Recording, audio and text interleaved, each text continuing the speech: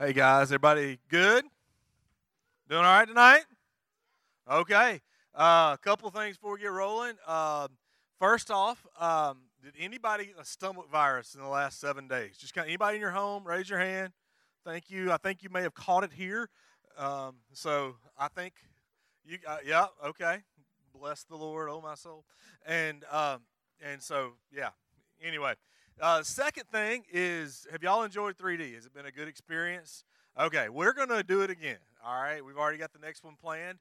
It will be the last 2 weeks in January, January 24th and January 31st, and then the first Wednesday in February. So go ahead and put that on your calendar. We'll get a few weeks into the new year, and then we'll do it again, and we'll announce those themes coming up.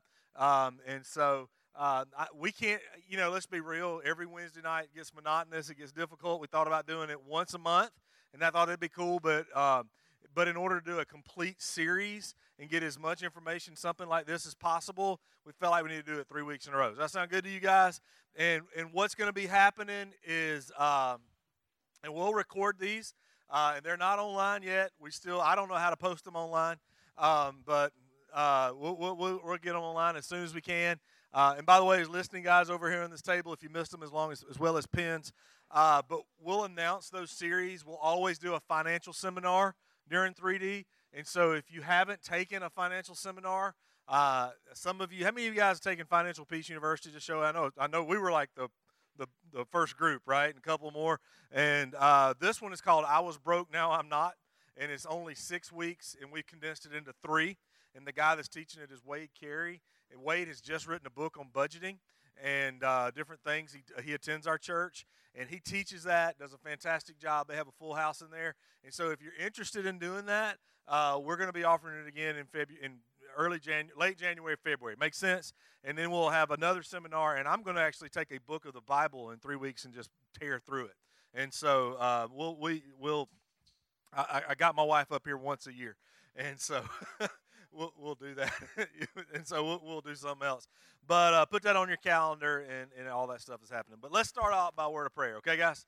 Lord, thank you for today. Thank you for our time together. Thank you for what you've been doing in our lives. And I pray, Father, during this time that you would speak, and you'd speak clearly to us. And as we tackle a subject that we're tackling tonight, Lord, that you would work, and that you would just give Sarah Beth and I the words to say, and use that in a profound way in the lives of people here.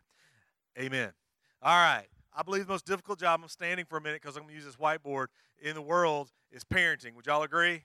Because, and this is in your listening guide, and it's the first blank, I believe. It says, your kids are sinners. Okay, and y'all all agree on that, right? And some of us would say your kids are demons at times. Would anybody agree on that? Just kind of a show of hands. Let's just be real. It's just us parents in here talking. I mean, my kids get that way. And I want to be real with you guys. Sarah Beth and I we are not ideal parents. We have mistakes. We have issues. We're taking research in the Bible and telling you about some of our mistakes. Does that make sense? And every time we've done a parenting seminar or a sermon series, our family has gone crazy. The first parenting series we ever did, my son got in a fight in the kids ministry 5 minutes before I was supposed to go on stage and preach. I kid you not. And so we are learning this as you are learning this. I'm trying to understand what's going on. So here's how we're going to work tonight is we'll tell you a few things where we messed up, some of our worst parenting moments, or my worst parenting moments. Sarah Beth never messes up. One of my worst parenting moments is we bought my son had to have a laptop for school. He hated his laptop. Can I tell this story? Okay. He dropped the laptop on the floor or on the counter and said, "I hate my laptop. It's not as cool as the other kids." Yada yada. Well, it was a refurbished, like one of those big laptops, But I'm not spending $1,000 for a 7th grade laptop. Would you do that? No. And so I'd had enough, so I folded it in half and I said, "Well, fine." And I just threw it out the back door and it skipped across the yard like a pebble. Not a good parenting moment. Yeah, we have some stellar moments. You have to turn your mic on. Y'all have probably seen some of our moments. And Yeah. You probably will see some of our moments. Okay, sorry. Okay, sorry. So, You're right, I'm wrong. yeah, it is with fear and trembling that we come before you and very humbly talk about this. So, absolutely. And so what we're going to do, fear and trembling. We all in agreement. Let's just go ahead and say we all suck as parents, right? We all feel like it all the time.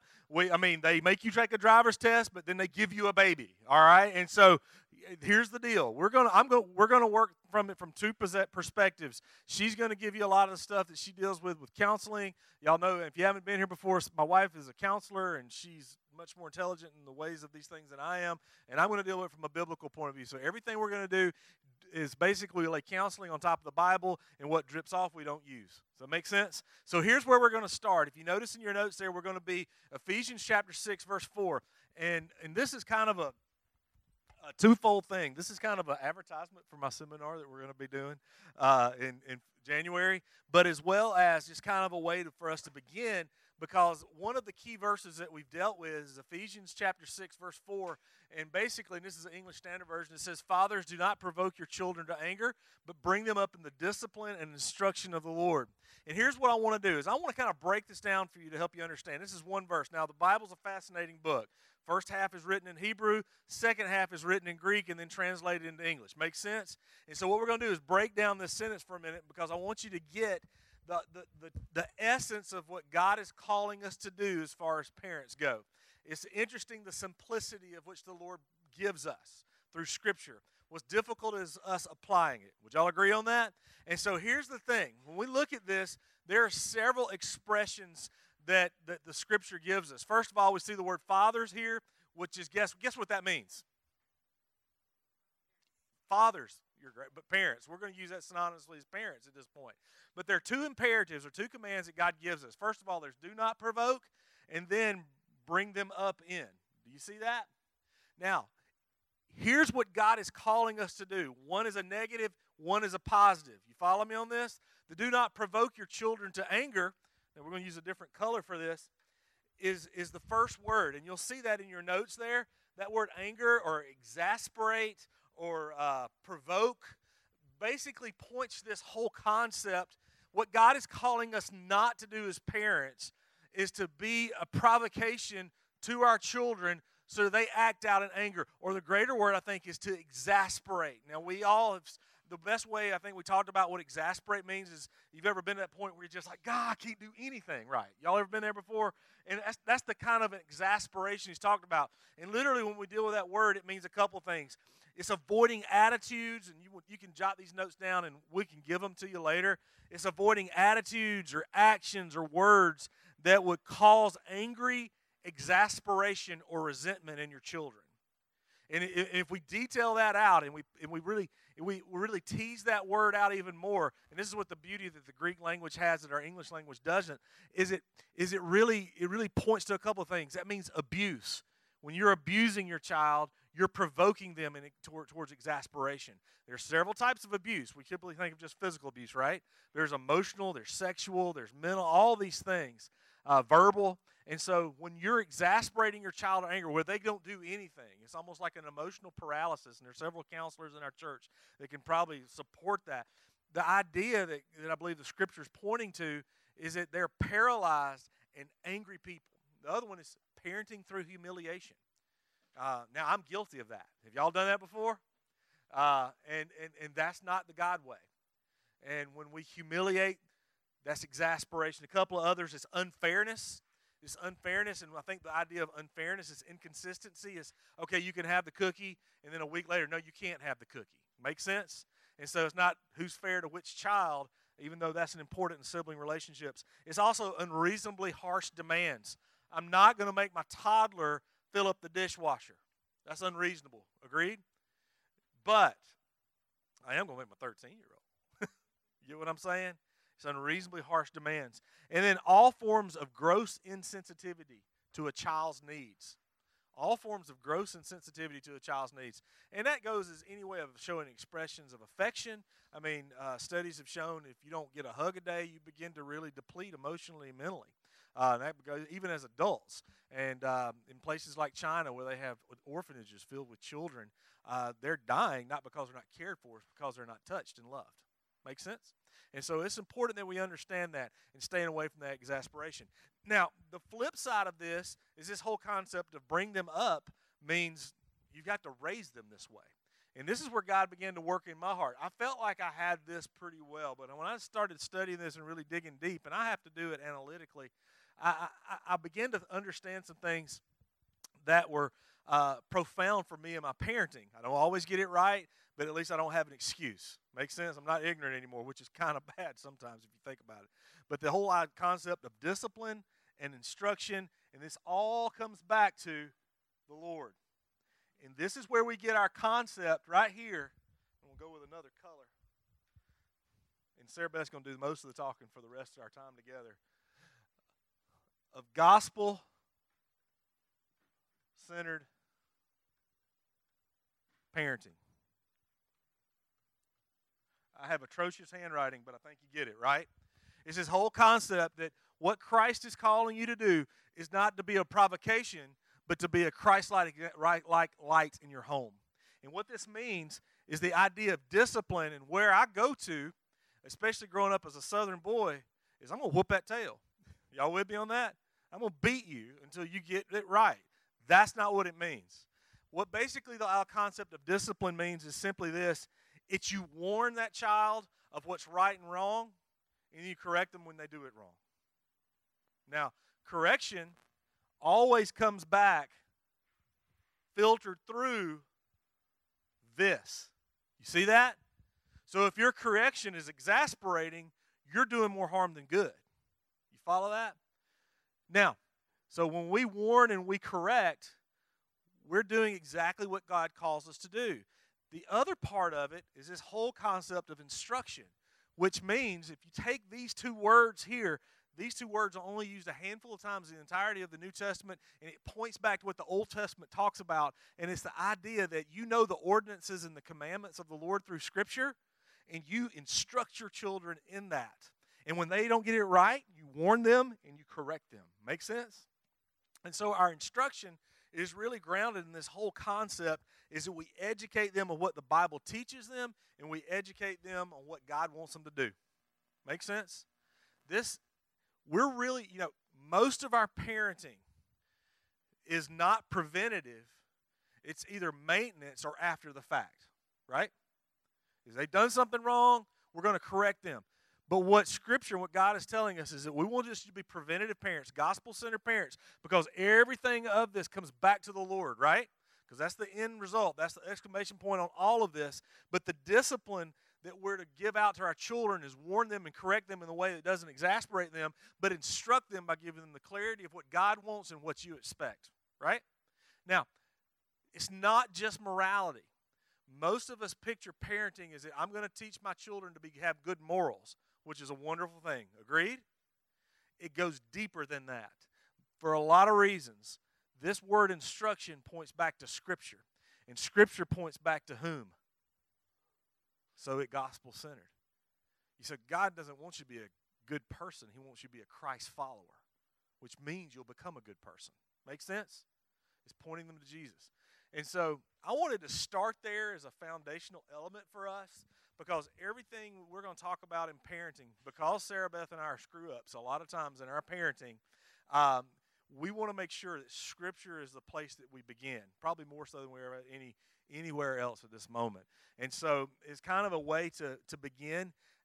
If you notice, first of all, you got to understand, and this is an introduction, and we've already filled in this blank, your kid is a sinner, and so are you.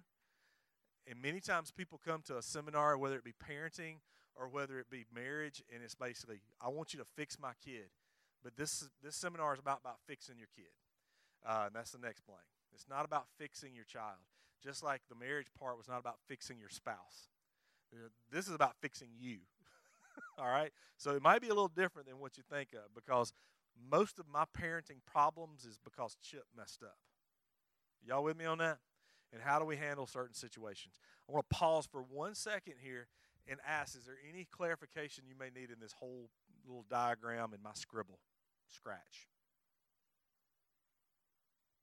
Good? Clear as mud? All right. So let's begin on what it means to be a gospel-centered parent. So my wife's going to take over the rest of this entire session. Okay. Yeah. Hello? All right. Okay.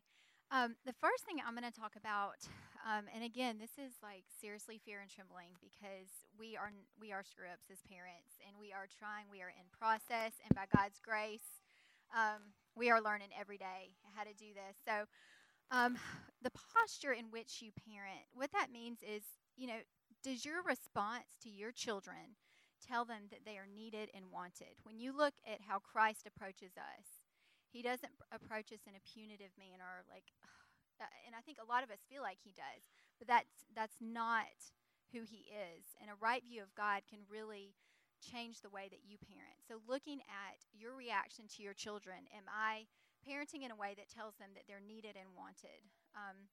And that goes back to what Chip was just talking about, not provoking, not causing resentment, and getting our own emotions under control, I think is a huge part, at least for me, when I'm parenting.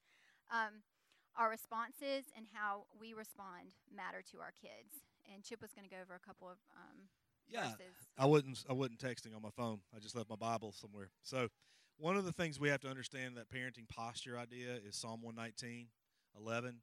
I've hidden your word in my heart that I might not sin against you. And the more saturated you are with God's word, and this all goes under that subheading, parenting posture, the more you're able to have that posture. Make sense? And the other one's Deuteronomy 6, and it's basically the entirety of the chapter. The nation of Israel was basically commanded by the Lord to do one thing, is that make sure Scripture, make sure God's word was on your foreheads, on your doorpost, in your heart, and you taught it and even sung it to your children and family members. Does that make sense? And so the parenting posture begins there. And it's, like she said, it's not about the techniques, it's about your posture. Mm-hmm. When I found out I was pregnant with Cade, I ordered a ton of books, and I had them stacked up next to the bed, and I expected Chip to do the same. Literally, she could take a drink and put it straight up on that book. Yeah. It's like a nightstand. That's how many books she read. Yeah, I was going to be super read one. prepared. And then I had Cade, and I was like, what in the world? He is not anything like these books say. And so my world was rocked. And I went to a course a couple of years ago on parenting, and we talked about having a safe home, and this is kind of reflective of that, being a safe parent. And so this taught, and I was so relieved to hear this, because I don't know about you guys, have y'all read a lot of books, and there's all these techniques, and if you do it this way, your kid will turn out okay, and if you do it that way, they won't, and there's just all this fear and anxiety about it. Well, this course was just talking about having a safe home for your kids, and you're doing well if you are consistent about 40% of the time, which I was like, thank you, Lord. And it's something to aim for. We're not perfect, but who you are is more important than what you say to your kids. And I tend to lecture my kids, and all my infinite wisdom is going to change them. But then if that looks really different than how you live, it's not going to absorb. And if you're living and you're being like Christ, that's what the kid's going to notice. Chip's sister has a plaque, and it says, "My mama didn't tell me how to live, she showed me." And I was like, okay, that's what I want to do for my kids. And so it was a relief to hear that. Doing well if you're doing it 40% of the time, but also knowing that it's possible to be a safe parent, and the posture in which you parent reflects that. The foundation of a safe haven is a secure parent. And this is where, like Chip said, this is going to be kind of heavy focus on you guys as parents and us as parents. Really, good.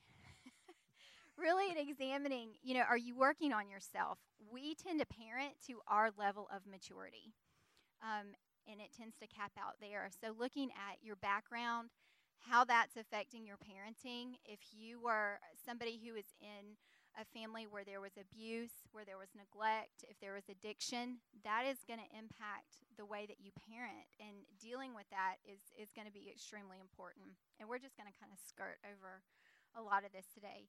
Am I in control of my emotions? Asking yourself, am I a avoider? Am I an exploder? Or am I an imploder? And looking at that, because your kids are going to model that same thing.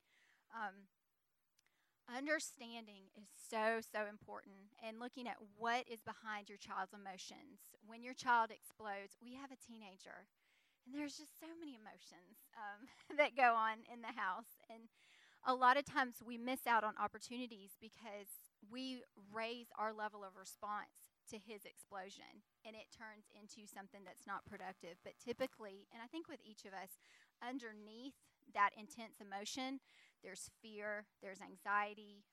We've had stuff happen with the kids where we've been able to look underneath and something's happened with a friend. They don't want to go to a party because somebody's saying something ugly about them, and we could have just, exploded back at them and missed that opportunity. So really looking underneath their emotions. We had an issue several years ago because you compare your parenting back to your own parents, right? I mean, it's just natural. You could have had great parents, you could have had poor parents, but you always go back and think, well, what do they do? Or this is how I was raised. And I remember, my dad is a great godly man. He was in law enforcement, and so he could see straight through you. He knew if you were lying, y'all. I was a parent. My parents were teachers, so I couldn't get away with anything at school, and I was always in trouble there.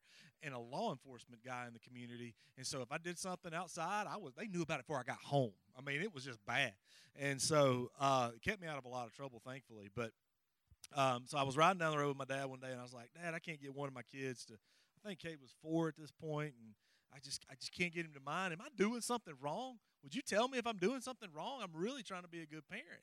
Because, learning to parent and parent together is hard, right? And so, he said, well, yeah. Well, later that night, we invited him over for dinner. And Kate had asked to watch TV for something, and I didn't really want him to, but you know how kids will push, and then they'll go to the other parent, and then they'll kind of play the parents. Y'all's kids don't do that, do you? Okay, but ours do. And so, and finally I just looked at him, and he turned on the TV after one of us had said yes, and but I was emphatic that so Sarah Beth must have said yes. I was emphatic, didn't say no, and I didn't hear her say yes to him. And he turned on the TV, and I said, Cade, I told you not to turn that TV on. And I flipped the TV off. He picked up the remote and flung it across the room, and it blew up on the kitchen table. And my dad said, that was a bad parenting moment. Dinner ended quickly. But there's truth in that. You get what I'm saying? There's emotions behind that response. Oh, he was wrong for doing that. But we weren't together on what was happening. And so we, in fact, caused the response. Does that make sense? And so there's some things with that. Yeah, there's a lot of things with that. Being present is something that's so important, and kind of just reiterating what we just said. If your child's emotions... That's the second blank. I was just making sure we kept it. Okay. Number 2. One of those. Okay, yeah. Being present is so important. Parenting as a safe haven creates a calming effect on children's brains. They've done studies on children's brains as they develop, and when you are a safe, secure, in control of your emotions type of parent, your child's brain functioning develops better, and emotionally they're going to be more stable and calm and secure. And that's where that can just, to me, I need reminders like that so that I can remind myself, instead of being minimizing and dismissing when they're being annoying and just kind of punishing them, quit doing that. Look and see, okay, what's going on with my kid right here? How can I help them develop whatever's going on? And we're so busy, and I think a lot of times with us, bad parenting moments come from being busy and being distracted. And so doing that is going to help your child's brain develop the best it can. United Front, you want to talk to that? Sure. You guys got to, if 2-parent households, you got to be together. You got to be on the same page. You got to be on the same page about your values. You got to be on the same page about how you discipline. You got to communicate and talk about that. There's going to be disagreements. That's why we did the marriage thing last week. But you've got to be on the same page with each other, or you're giving your child two conflicting messages. And eventually they're going to play off that. And the consequences of that are going to be pretty horrendous when they get to be teenagers, and the consequences for their actions get even more. Does that make sense? And so when you guys are a united front together in front of your children, the better. Now, Sarah Beth and I disagree on what the consequence, or maybe a child shouldn't have gotten in trouble about this or been punished for this, about certain things, or how to do it. But I'm not going to interrupt her in the heat of the battle. I'm just not, for my own sake and for the children's as well, But and vice versa. Then we'll bring each other off the side. I did not agree with the way you did that. Well, I don't agree with and then that's when we go back to the marriage seminar, and I'm right, or you're right, and I'm wrong. But all that stuff being said is that you got to have a united front. And when one is said, it's like, I used to do this all the time with my parents. At church, it was the worst time. I was like, well, such and such come over to my house today. Well, go ask your mama. And we'll go ask your mom and go ask your daddy. Well, daddy said yes. Well, daddy didn't. Well, I'm saying no. And then I'd play them against each other and get my way. You know, our children know, and it's been hard, and we've gotten in fights about it. If I say no, she says no. You know, even if she disagree with me, whoever says it first, that's the way it's going to be. So, united front, yeah. Devices is another thing. You know what? Not only does your children doesn't care, but the world doesn't care what you did today on Facebook. And so put it in your pocket. Put your phone away. The average dad spends about 10 to 15 minutes at home with his children and family. And so these little smartphones we have, tablets that we have that we find ourselves consumed with, put it away. Find a place to put them and don't let it interrupt your time. And so technology has become a serious problem with it. That's definitely something that I see with families is technologies interfere so much with communication time, with time where we would be, interacting, having fun together. And I know a lot of times I'm guilty of it too. I don't even realize it, that I'm on it, that I'm, so engrossed in it. So even having, a basket to put it in, if it's after, 8 o'clock, if that's what you guys agree on, everybody puts it in the basket. So it seems more fair to your kids too if you're off your device. And then one other thing, we've talked about this before, is 15 minutes a day with your kids can stave off a lot of problems. If you sit down with your kiddo for about 15 minutes, let them direct the activity, of course, within reasonable bounds, that it's safe and all that. But they're going to feel poured into, and when they get that attention from you, they're going to be less likely to have behaviors that are not going to be desirable. And you also connect, and you know what's going on in their world, and understanding. That kind of leads into the next section. Is Let me speak to something real quick. Okay. How many of you guys have a job to where even when you leave work, it's still going? Any of y'all like that? A couple. I'm like that. I'm on call all the time. And so what I've had to learn to do, and this is for those of you who can't leave work at work, is I've gotten to a point where if I'm in the car alone with my children, many times I'll ask my kid, can I take this call? And if you don't want me to right now, I won't. And so that's just something to think about, because I know that car time alone with my kids is a valuable time. They can't go anywhere. And so, and then when you have little kids, I'm looking over here at Sarah and Jason. You just want to have like a glass window to slide up between you and the kids. That way, the milkshaking doesn't get on you guys and the screaming goes away. But when they get older, you just want them to say, "Hey," and that kind of thing. So, but that might be something you want to implement that I started doing a couple of years ago. Is like, do you mind if I take this phone call? I really need to talk to this person. But if you say no, then you're the boss, and it seems to help. So framework of understanding, I think, is the next section that you guys have. The first part of it is model understanding for your kids. And what this looks like, again, is kind of going back to gospel-centered parenting. Act interested in them. Let them know that they matter. Ask them questions about their day, about their opinions, about what they think. Always be going back to the gospel. If you're not sure how to parent, look at how Jesus treats us. Look at what he does and says in his word. And again, it's so important for us to be in the word so that we know what Christ is like, so that we can model that to our children. He's a perfect father. Do they have all this? Don't be mean and nasty. Okay. All right. We already touched on this. Try not to raise your emotions to the level of your children's emotions. If they yell, one trick that I've tried sometimes is whispering. If they're way up here, I try whispering, and it kind of throws them off, and they're like, what's going on? So throw them off a little bit. Keep them on their toes. Model a timeout is something I've had to do a lot with my kiddos is, Mommy needs a timeout right now. And so I'll go outside and sit on the porch, or I'll go in my room, and I've shown them deep breathing techniques in the car because I have to do it to get calm to deal with them. But modeling that so that it's not just all the focus on, well, you need to do this and you're wrong all the time. And that there's a time for that. They need to understand that their behavior is not acceptable. But know your triggers, and knowing their triggers is going to help you to be a more effective parent too. With that, going back to the gospel, is always infusing that in the decisions and the reactions that you have towards those children, because um, our next section basically deals with this whole understanding that each kid will need a different strategy on how you raise them. How many of you guys have multiple children?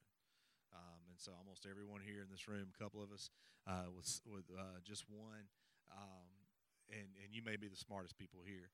But when you have more than one, you got more than one personality. You got more than one child to raise. And I had to learn a long time ago, and still learning this. My daughter responds very differently to discipline, to love, to the interest than my son does.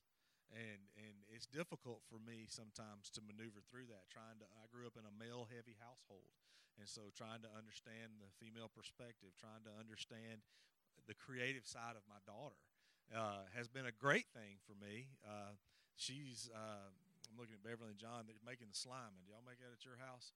God bless America. But my children make slime. I didn't know you could do that. But I'm telling you, spare moments, she's making this thing called slime, and it's the whole rage. Y'all don't know that. It's the thing to do. But she's like, this slime is made out of butter, it feels like. This slime has got sparkles. And I'm like, great, can you clean it up? But but trying to understand that, she's different than my boy who's doing something, he's WrestleMania 3 off the back of the couch. And so, every child is going to have some different things, and you got to have different strategies for child. What you do for one child is not going to work for the other child. Y'all know that. However, we don't apply that, right? And so we've got to that's where Sarah Beth said this, your parenting, my parenting, Sarah Beth's parenting is going to raise the level of our own personal maturity. And so we have to up our game in order to do a better job. So a couple things: know their personalities. That's going to be different. Know their love languages. We talked about in marriage, every couple needs to know each other's love language. It's a great book. There's also a children's book, Knowing Your Children's Love Languages, how they best feel loved. Check that out. And there's some stuff online that you can just Google kids' love languages, and it'll come to that, and it's a test that you can give your child to do that. And then gender-specific stuff. And I'm going through a new thing now, as I have a young lady in my household now.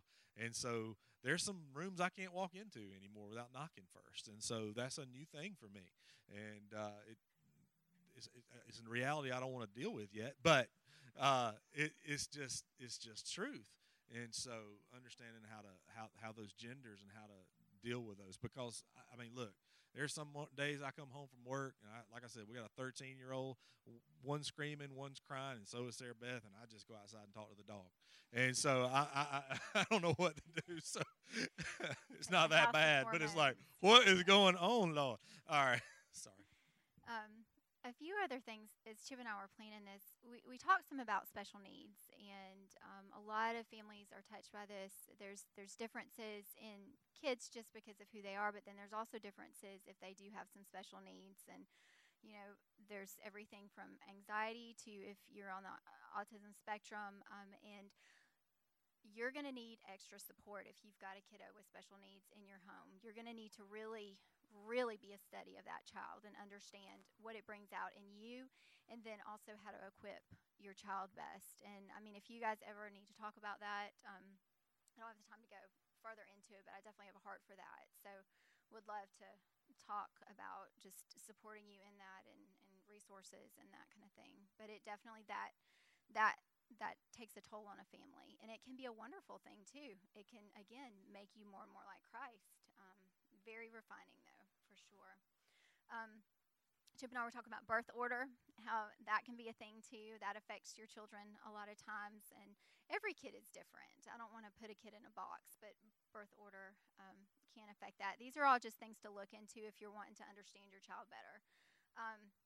Be a student of your child. Our kids are polar opposites, like completely. And one of them I understand a little bit more than the other one, so I've had to study a little bit more. I think all y'all are crazy. I don't understand anybody at home. It is. I know God has a great sense of humor, but it definitely is a refining thing, for sure. So be a student of your child. Let them know that you care that much about them in order to understand where they're coming from and just their different personality. The next session we're going to talk about is setting expectations and setting boundaries. We talked about boundaries some in the marriage part of this section. A boundary basically tells you what is yours and what is not yours. And with children, there's so much we could go into with this. I'm trying to refrain from going too deep into it. But setting good, healthy, consistent boundaries with your kids is going to let them know what you expect. Just basically be clear. Tell them what you expect. If you tell your child to clean their room, I have one child that'll go upstairs and, it'll be clean, and the other one is like, I don't even know what to do. And so there'll be a huge meltdown. There'll be a huge battle of the wills. Breaking that task down specifically. Okay, this is what I expect. Clothes hung up, trash off the floor, shoes in the closet, letting them know on a lot of different levels clearly what you expect. And sometimes you have to be even more clear. I mean, we had one, how many of you guys, even as a child, or maybe you have children that are, I call them bed stuffers. They take everything and stuff it underneath their bed. Y'all know what I'm talking about? We were cleaning out from one of our kids' beds one day, and we had a church function 3 months before, and we found a petrified hot dog they had stuck underneath. Y'all have seen that happen? It's like, all right, let me just be clear about my expectations. If you have a hot dog in your room, don't put it under the bed, all right? And so power struggles are another thing that we deal with a lot at our house. Asking yourself the question, how does this interaction help me with the future? How does this help my child in the future? A lot of times we tend to want to win a power struggle, and that is not a great motivation for interacting with your kids. You want to make sure that the interaction is helpful, that it's not about winning, that you're pointing them towards Christ, and you're looking really, like Chip mentioned before, at the heart issue. Be clear, be consistent. Consequences, make sure that there are clear consequences. This is the boundary, and if you cross this, or if you do this again, this is what's going to happen, and then follow through with it. Do you have anything? Yeah, and I think too, this is where you really need to fine tune your parenting, because, and ours too, is many times we feel like that parenting, let me go backward. When we talk about this gospel-centered parenting, I hope you're not hearing like, oh, just love your child, understand their emotions, and hug them and make sure. No. Sometimes you got to kick them in the rear. That's metaphorical, okay? But you need to bring the hammer down. You need to make sure there are consequences involved in that. But let's go back to our text, not in an exasperating way. And so if you're saying, oh, well, let's just love them and understand their emotions and there's problems behind that and coach them through it, there's a time for that. But there's also a time where your child's a sinner and they understand there's consequences in this, and they need to deal with those consequences. And so be the disciplinarian, be the disciplinarian. And Sarah Beth said this, be consistent. I am very inconsistent, and I have to work on this. And so be consistent, because sometimes, and Sarah Beth said this a lot, I'm not about doing what's easy, I'm about doing what's right. And I think for many of us in this room, we just want you to shut up, And I had a girl in our last church we served at, had 4 kids. They were between the ages, I want to say, of 2, or let's say 3 and 6 or 7 or something like that, 8. And dude, it was like bam, bam. They were just stair steps. And I went on a retreat with them and their family. And she said, "All right, kids, it's time for your vitamins," and lined them up. They all took a vitamin. It was Benadryl. And so she gave everyone a Benadryl. I was like, what? I called Sarah Beth. We had just had Kate. It is okay to do that, And so it's working for them. But, I get that. But you do what's right versus what's hard. Okay, real quick. Parenting may be more caught than taught. Maybe more caught than taught. 1 Corinthians 11:1 makes this statement. Follow my example as I follow the example of Christ. Find good parents. Maybe they're yours, maybe they're not yours, and understand how they parent. Ask good questions. Read books. Read blogs. Do whatever you got to do. The worst advice you're going to get is online social media. Just be honest with yourself about that.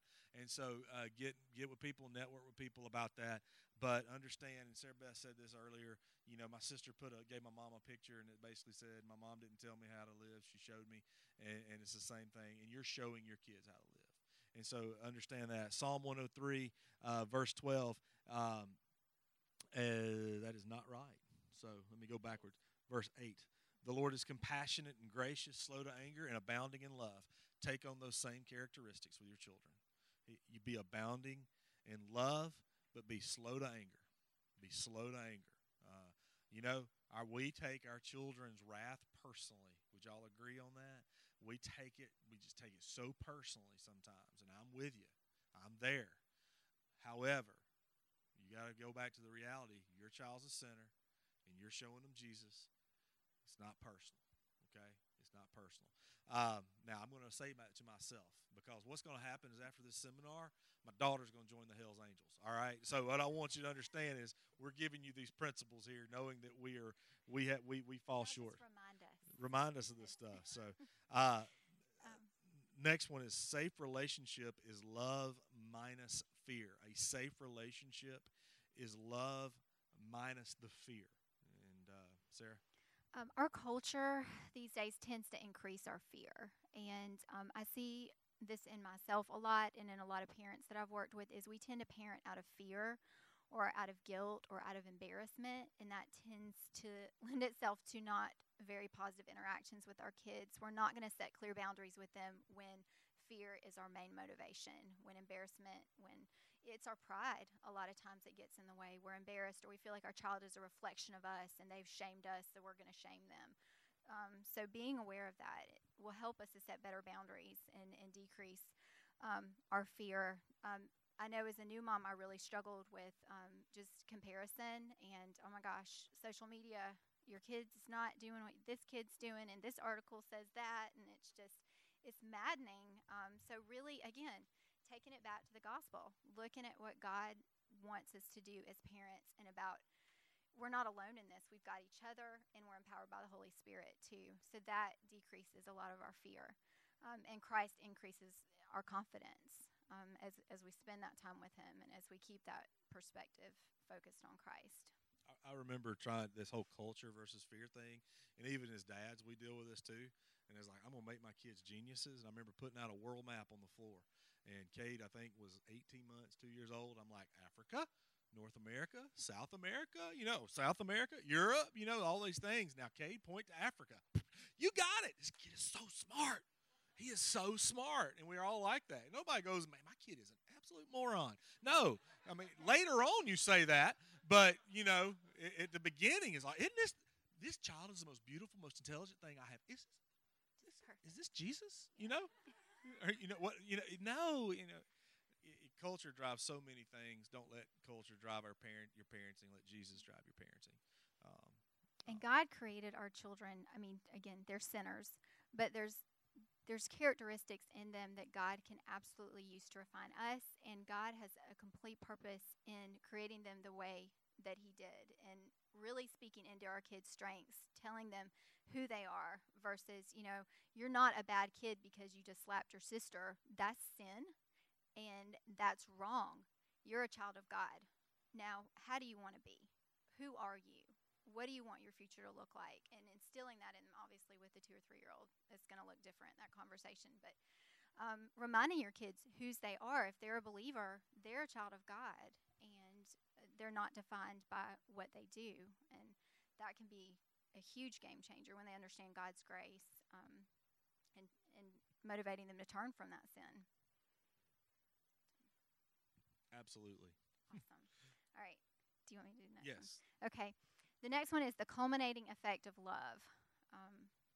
And what we have here is really the culminating effect of love, according to my notes, not yours, yeah. is I'm like, is basically what type of parent are you? IDing your parent type, because how you are and how you respond, good or bad, is going to be the effect, or is going to be how you love and how that affects your children. Makes sense? And so let's ID what type of parent you are, which you're going to do that because Okay. There's different types of parents, and there's a lot of theories on this. I'm sure you guys have heard of the helicopter parent, the kind of hovery parent that, okay, you can't, basically the message is you can't handle this. Mommy's going to help you do it, and you're going to be dependent on me forever. And I don't know if y'all want that. I know I don't. So that kind of motivates me to step back from being a helicopter parent. There's the type of parent that's your BFF, where there's no real consequences, there's not good boundaries established. Do whatever you want, and that's fine. Not a real good setup for a child. Again, it's not teaching them healthy boundaries. There's the religious parent, which I'm a little more familiar with this. I kind of grew up in this, where there's a lot of really rigid, strict moral boundaries. The focus is on what you do and not whose you are, not so much your relationship with Christ, but you're either good or you're bad because of what you do. And a lot of those kids tend to go buck wild when they leave home because they don't understand boundaries. Again, it's just a more extreme form. Instead of, they've had not enough teaching, not enough experience in life and freedom. And then there's the boss. I'm right, you're wrong. Shut up, be quiet. And a lot of times relationships are extremely squelched in that there's not the safety like we talked about in the home, and the child could be fearful of the parent, avoidant, seek outside relationships instead of relationship with the parents. But those are a few of the different types, and figuring out which type you are, why you tend to go that way. A lot of it has to do with how we were brought up, or how we feel about parenting, if we're parenting fearfully, that kind of thing. I know I find myself in one of these categories. Do you guys? I mean, I'm the boss. That's who I feel. And my word of the day is because I said so. And I used to hate that explanation. And I find myself giving that explanation. But sometimes it's not a good explanation. So there's a way to bring in Jesus to all that. And so find out where your weaknesses are and let God leverage your strengths in that. The last thing I want to mention is the importance of spiritual growth. And here's the question we kind of want to leave you with. Are you the adult you want your kids to be? Because that's what we're raising them to do, right? Are you the adult you want your kids to be? This may be a good thing for you to do, is to go home by yourself or with your spouse and write down the things that you want your children to be, and ask yourselves, am I being that? Am I exhibiting that? Because here's the thing, they're going to do typically what you do. You are their pattern in life. Now, I want to, and Sarah Beth's got another question, but I want to kind of end my part with this, is I want you to notice, let's go back to our scripture verse. You see that? Where does it start? What's the first word? Okay. Now, we're going to use that as moms and dads, but it starts with you. It doesn't say teachers. It doesn't say a youth group leader or a pastor. It doesn't say your parents. You know what? It's you. And how you set the tone is how that relationship with your child is going to be. And I want to just kind of speak in this for 2 seconds because we're 1 minute over. Is your parents or your in-laws do not and should not have the credibility in your child's life as you do. You're the parent. You feel me on that?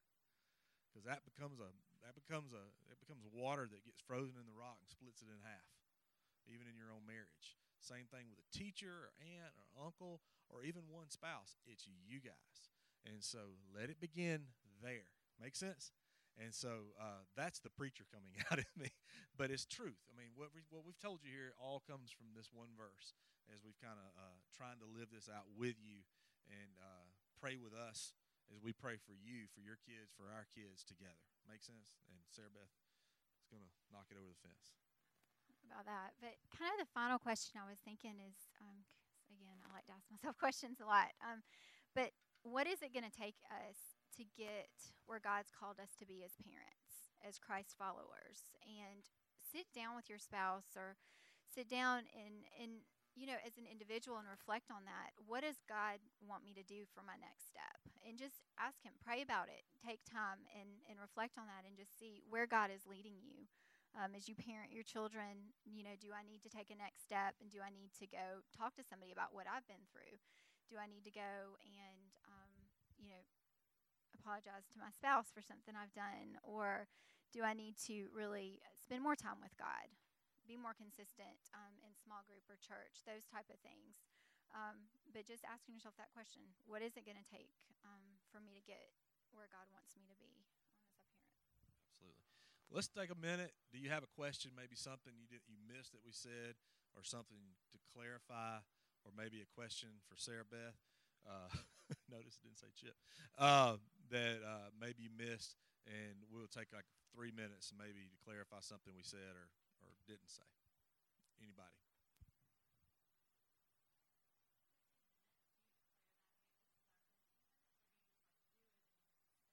Well, first we have to do it. That's us. Yeah.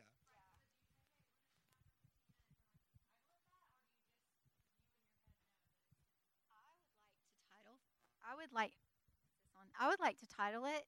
That's just I like to label things, but that doesn't work in my family. If you title something, it's like I don't know. It's just chaos.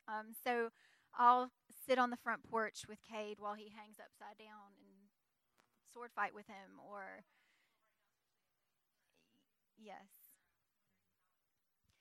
that's more what it looks like in our house. Yeah, we don't declare. Declarations for people who are there's three in our household, and I'm not going to tell you which one isn't this way, but there's three people in our home of four who go against the grain, and declarations don't work well. I'm so compliant, it's ridiculous. So you got to figure out the rhythm, I think. Any other questions, thoughts, clarifications?